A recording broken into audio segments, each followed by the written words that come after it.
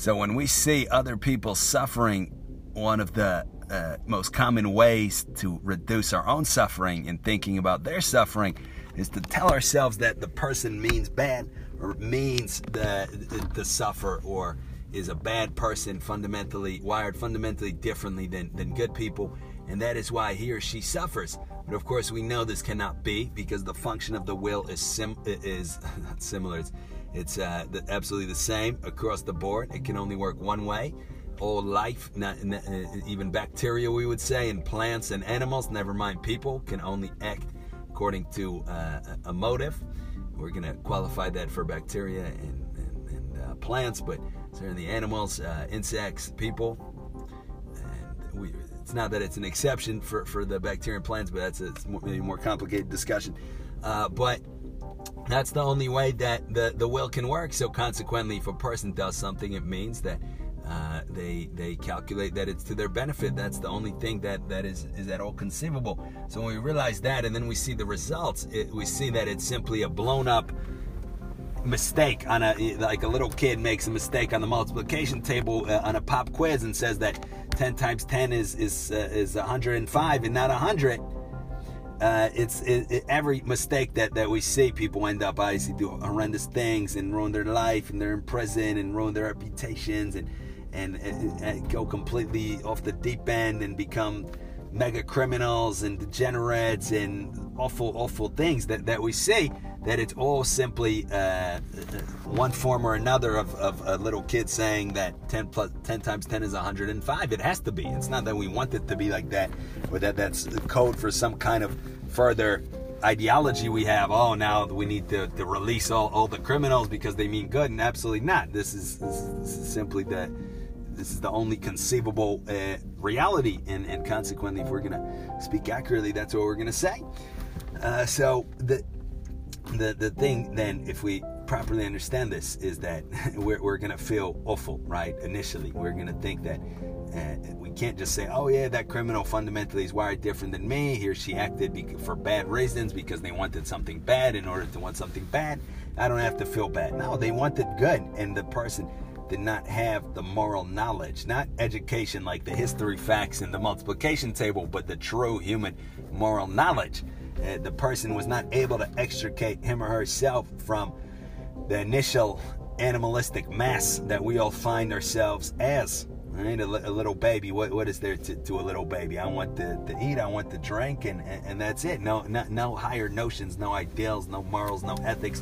So the challenge of forming a human being is to out of this shape something and shape a human being. But that requires a lot of work, and that requires a lot of knowledge, and that it by and large requires good parenting, or some kind of good transmission of civilization and morality, whether it's through school or education. And that's obviously not by any means a sure bet that's going to be successful.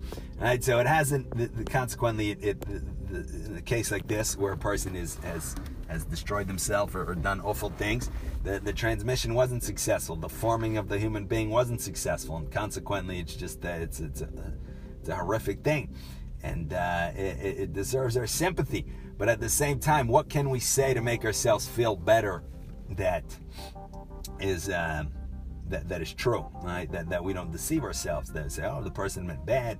That I meant good. I mean good because I'm myself, and this other person, he or she means bad. All right. What can we say that's true? What we can say is that the only thing that a person ever does, is what he or she wants to do.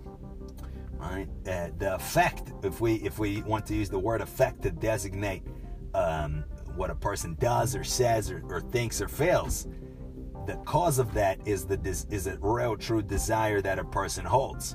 It's not something that, oh yeah, it's this little atom here or something like that. It's a desire that a person holds. The thing to understand, however, because this may be incomprehensible, because we think, what do you mean? Like I want to be healthy, but I never work out. I want to get a new job, but I don't. I want to be happy, but I'm not. I want to be a good person, but I'm not. I want to be honest, but I'm not. We conflate talk with real desire, and chit-chat and words is not real desire whatsoever. All right? So, for example, we may think, this morning we wake up and we say, I want to go for a run right now. We said the words, I want to go for a run right now. But we don't. Why? Because in reality, there is no cause. We don't have the sufficiently strong desire, the sufficiently strong motive to actually physically move ourselves out of bed and go for a run. Right? And yet, if somebody, let's say all of a sudden, a family member comes down and says, here's $100 if you go for a run, boom, all of a sudden, if we care enough about the $100, if that's a sufficiently strong motive for us, we do have the desire and cause to go for a run. So we get up and we go for a run. Or if somebody puts a gun to our head, may we be spared, all of a sudden we do have the motive to go for a run. So we see it's an intellectual thing. It's a deeply, if we want to call it that, but it's not talk. It's a real, true understanding of what will lead to our good, of what is to our interest, according to the best of our current knowledge and human development and all of this, right? So consequently, we see that a person's life unfolds and remains and goes according to his or her true desires. Not according to what they say, but according to what they really, truly want. Right? So, consequently, we see that every person that suffers, every person that, and beyond, we would say beyond the basic physical pain, we'll leave that alone, even though it's not so simple, but we can leave that alone, right? But suffering is deeper than that. Suffering is not just a lower back or a scratched cornea or blown out knees and stuff like that, and a neck that doesn't turn so good. That's pain. That's different from suffering. Suffering is a further understanding and analysis of one's condition and one's state and a whole bunch of different things. There's even a medical condition, very, very rare, where a person feels pain, but they don't have any kind of reaction to it. They don't care. And without any kind of training, it's not that they're super tough or anything like that. It could be anybody. It's just that something has occurred on some level, and physiological, whatever you want to say. And the person feels pain exactly like anybody else, but they just don't care. There's no emotional reaction. It's like, oh, you're cutting me? Oh, well, shoot. You do surgery on me without anesthesia? Okay. I feel the pain, but I don't care, right? So it's not, suffering is not simply a brute fact. Oh, pain, and that's it. So we're putting that aside, the brute pain. So anybody that suffers truly, anybody that does destructive things, anybody that hates people, anybody that is full of vanity and full of nonsense and full of false opinions and full of craziness, it's because they want to. It's because they have a real true desire to be the way that they are, and consequently they are the way that they want to be. No matter what a person says, no matter the talk that they say, I want to be different, I don't want to abuse drugs and alcohol, I don't want to be depressed, I don't want to be anxious, I don't want to be neurotic, I don't want to have a mental condition, I don't want to hate people, I don't want to be antisocial, I don't want to be do criminal things, I don't want to steal, I don't want to kill. If they do it, that means, if we do it, it means we do want it. And that's a logical necessity. It's not like, oh yeah, it's because we want to say that because it'll make us feel better. The first thing we say because we want to feel better, right? That people mean bad. We don't mean bad. But we do what we want because that's the only conceivable function of the will. What's the alternative? That there's no motive for something a person does? Let's say that a person always gets super duper worried and they have crazy anxiety. I know a story of a lady that would call her husband several hundred times at night if he's on a business trip and freak out. Oh, he's not responding 3 a.m. He hasn't told me that he went to the bathroom or turned around. She calls him again and again, right? Let's say a person does that. What do we say? That they did this without a motive? That they did this without a cause? AKA a desire? No, the person did it because they wanted to. Literally, they wanted to, and so they did it. If a person did not want to worry, they wouldn't worry. If there wasn't a desire to be anxious, we wouldn't be anxious. If there wasn't a desire to be depressed, we wouldn't be depressed. If there wasn't a desire to steal and lie, we wouldn't steal and lie. If there wasn't a desire to kill somebody, we wouldn't kill somebody. If there wasn't a desire to be ignorant and uneducated, in the true sense of the word, we wouldn't be ignorant and uneducated. We do what we want, then we don't do what we don't want. Always. There's nobody that can force us to do something we don't want to do, even at the cost of our life. If we really don't want to do something, And it's more important for us to not do something than to live. Even if somebody says, I'm going to kill you now, we're not going to do it. If somebody tortures us, well, we're going to not do it until our desire to not do it is exceeded by our desire to avoid the pain. And then we will do it. All right, so nobody can ever force us to do something we don't want to do, and vice versa. Nobody can ever force us to not do what we want to do. All right, somebody can stop us physically. Somebody can, if we want to move 10 feet, somebody could put a wall in front of us or tackle us or something like this. But in terms of the exertion of our will, it's nobody can reach inside of us and make us desire something else. All right, so we see consequently that this is a logical necessity, but we have to remind ourselves that it's very different than talk. By talk we try to represent these things to ourselves and to others. We try to rationalize our desires. We try to understand them. We try to make them clothe them with logic and reason. Right? It's because of this and because of that. But that's all talk. It's just, we don't have to say anything. Our life speaks for itself. Everything that we want is what we do, and everything that we don't want is what we don't do. All right, so consequently, this is the only consolation we could say. If a person's life is in shambles, if a person is all over the place and they're complete wreck, it's because they did what they wanted, and they feel the way they want to feel, and they act the way they want to act, and they are the way that they want to be. Right now, with that said, there's a further complexity here. We said, right, that it's not the same thing as talk and chit-chat. So consequently, a person with poor self-knowledge doesn't understand that they do whatever they actually want. They think that they want something other than what they actually do. They think that what they want is synonymous with what we say, right? So, for example, a person can, let's say, I know a young man who sits at home. It's probably in his mid-20s now, and since he's been maybe 20 years old, whatever it was, just sits at home and does absolutely nothing. All right, so talk to the young man and say, why don't you do something? He's like, I really, really want to. I want to be super successful. I want to work really hard, but I absolutely can't because I don't have the energy to do it.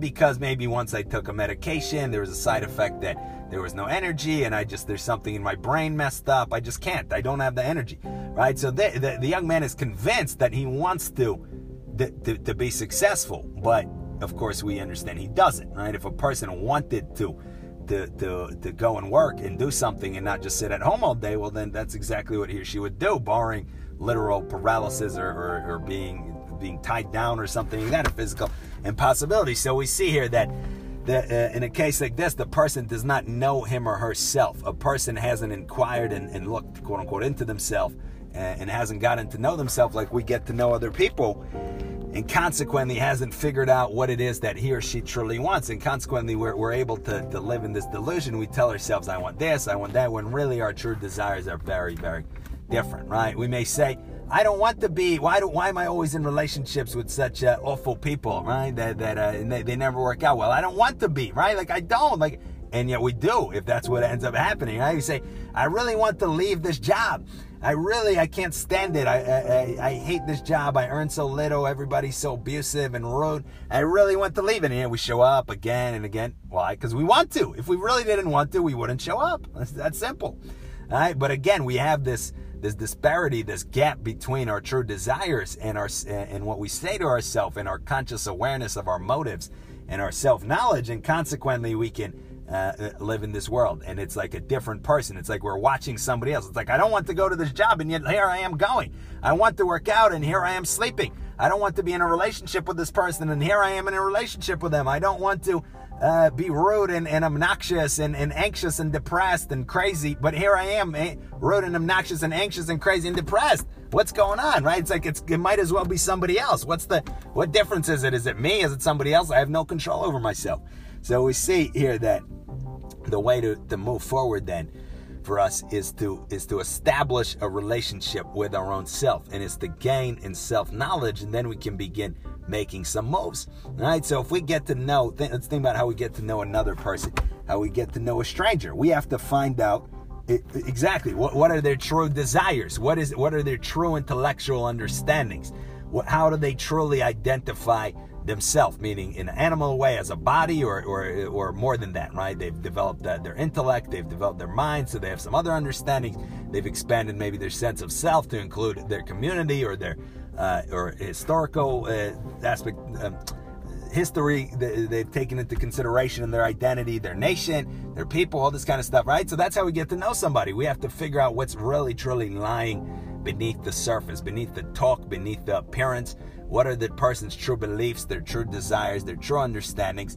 And it's very hard sometimes because we, in our relationships, right, we communicate with language. So we say, oh, hey, how's it going? How's the weather? Oh, the weather is nice, very nice. Right? Even with our significant other, it could be, or with our children. We don't really know them because we haven't moved beyond the language, right? We haven't moved. We say, hey, child, what do you want to be when you grow up? Oh, I want to be an astronaut. Okay, very nice, great. We clap. We send the video of our little kid saying he or she wants to be an astronaut, and that's it, right? But that's not the real underlying desire, is it? That's just talk. It's something that the kid heard somewhere. Okay, now I want to be an astronaut. The real desires is really difficult to figure out, and we have to really engage with somebody. We have to watch them. We have to observe them. We have to ask them penetrating questions. We have to push back a little bit. Great way to see what a person is really about and what they're really saying is to ask them to ask them what they're saying, is to ask them to define their terms, right? Meaning, let's say a person says, we're on a date with somebody, you want to get to know them, so they say, I'm a very kind, empathetic, loving person. So we say, amazing. Could you please define for me what you mean by the words that you used? What does it mean to be kind? What does it mean to be empathetic? What does it mean to be loving? All right, so obviously in the majority of cases, what's the answer? It's like to treat people well. I go, what does it mean to treat people well? Well, it's like I just like to give. I'm a giver. Like, okay, right? So we see, consequently, it's just talk. We're not judging by any means. We're just trying to get this concept across. There's no expectations. We're just trying to understand these kinds of things.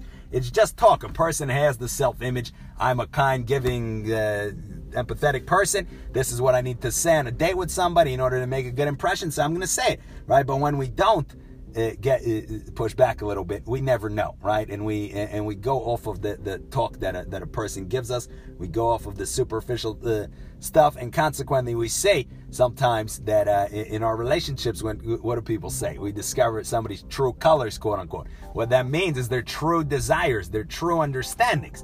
All right, so we see these horrendous things on the news sometimes, and tragically, that there's somebody kills their own spouse, and goodness forbid, a billion times, of course, even their own children. Right? And frequently you see the pictures of a smiling couple, and neighbors would say, oh, this was a wonderful person, he or she was so kind, and this and that. So what's going on? Well, is this the person all of a sudden act without a motive, or the person began to be qualitatively wired in a fundamentally different way than somebody else?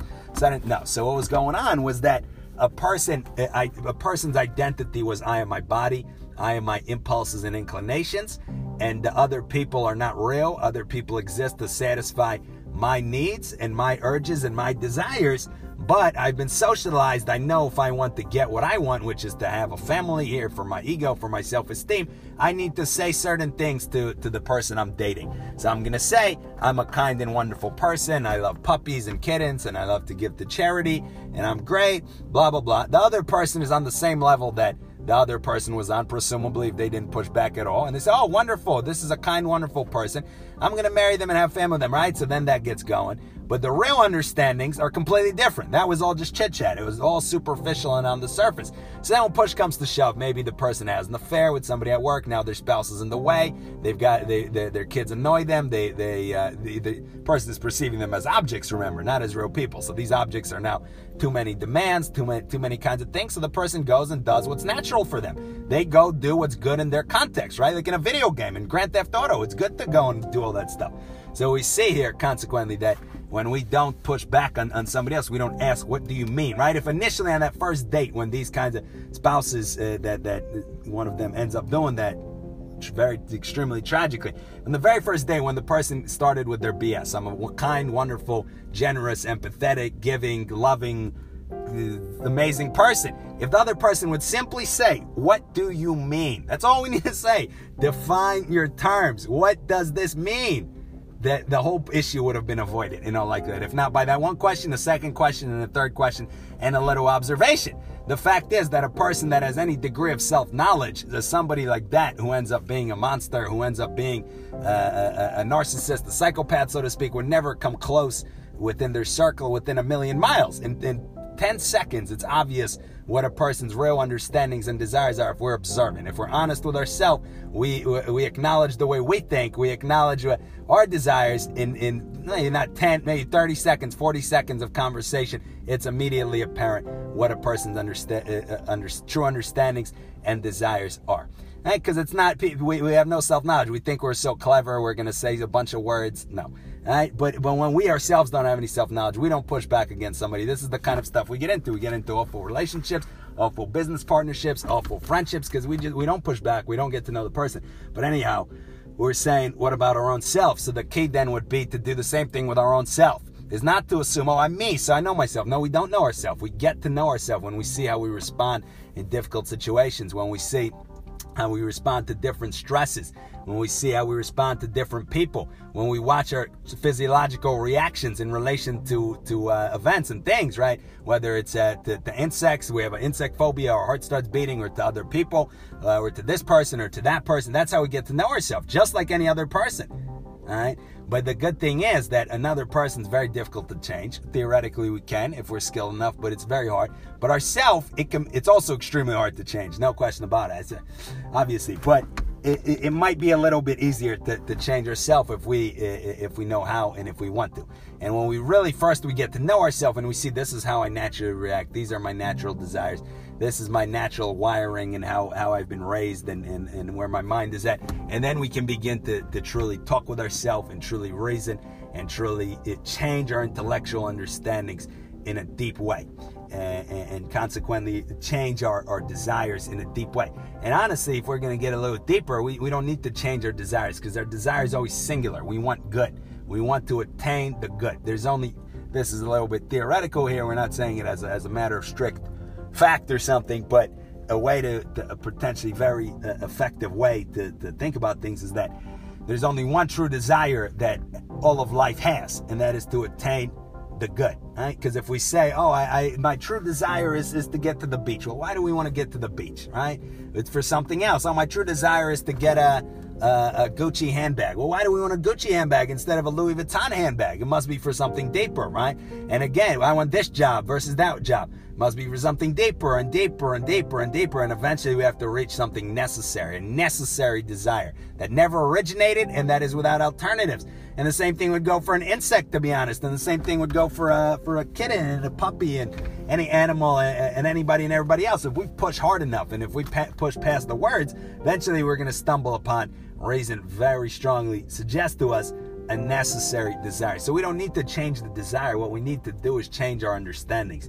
We need to change our identity, and we need to change what we really truly believe and understand to be the case. And if we do that, our natural desire to work toward the good will end up to our true benefit. Because if we really truly understand things correctly and we contend with as many facts of life as we possibly can, and we don't deceive ourselves and we don't hide our head in the sand like an ostrich, supposedly, and we don't run away from the reality of other people and the reality,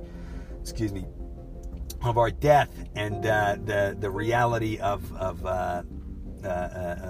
something broader and bigger, whether it's history or civilization, the reality of our real nature, as opposed to thinking, I'm just my impulses and inclinations, of actually getting to know ourselves, figuring out we exist. We don't run away from any realities.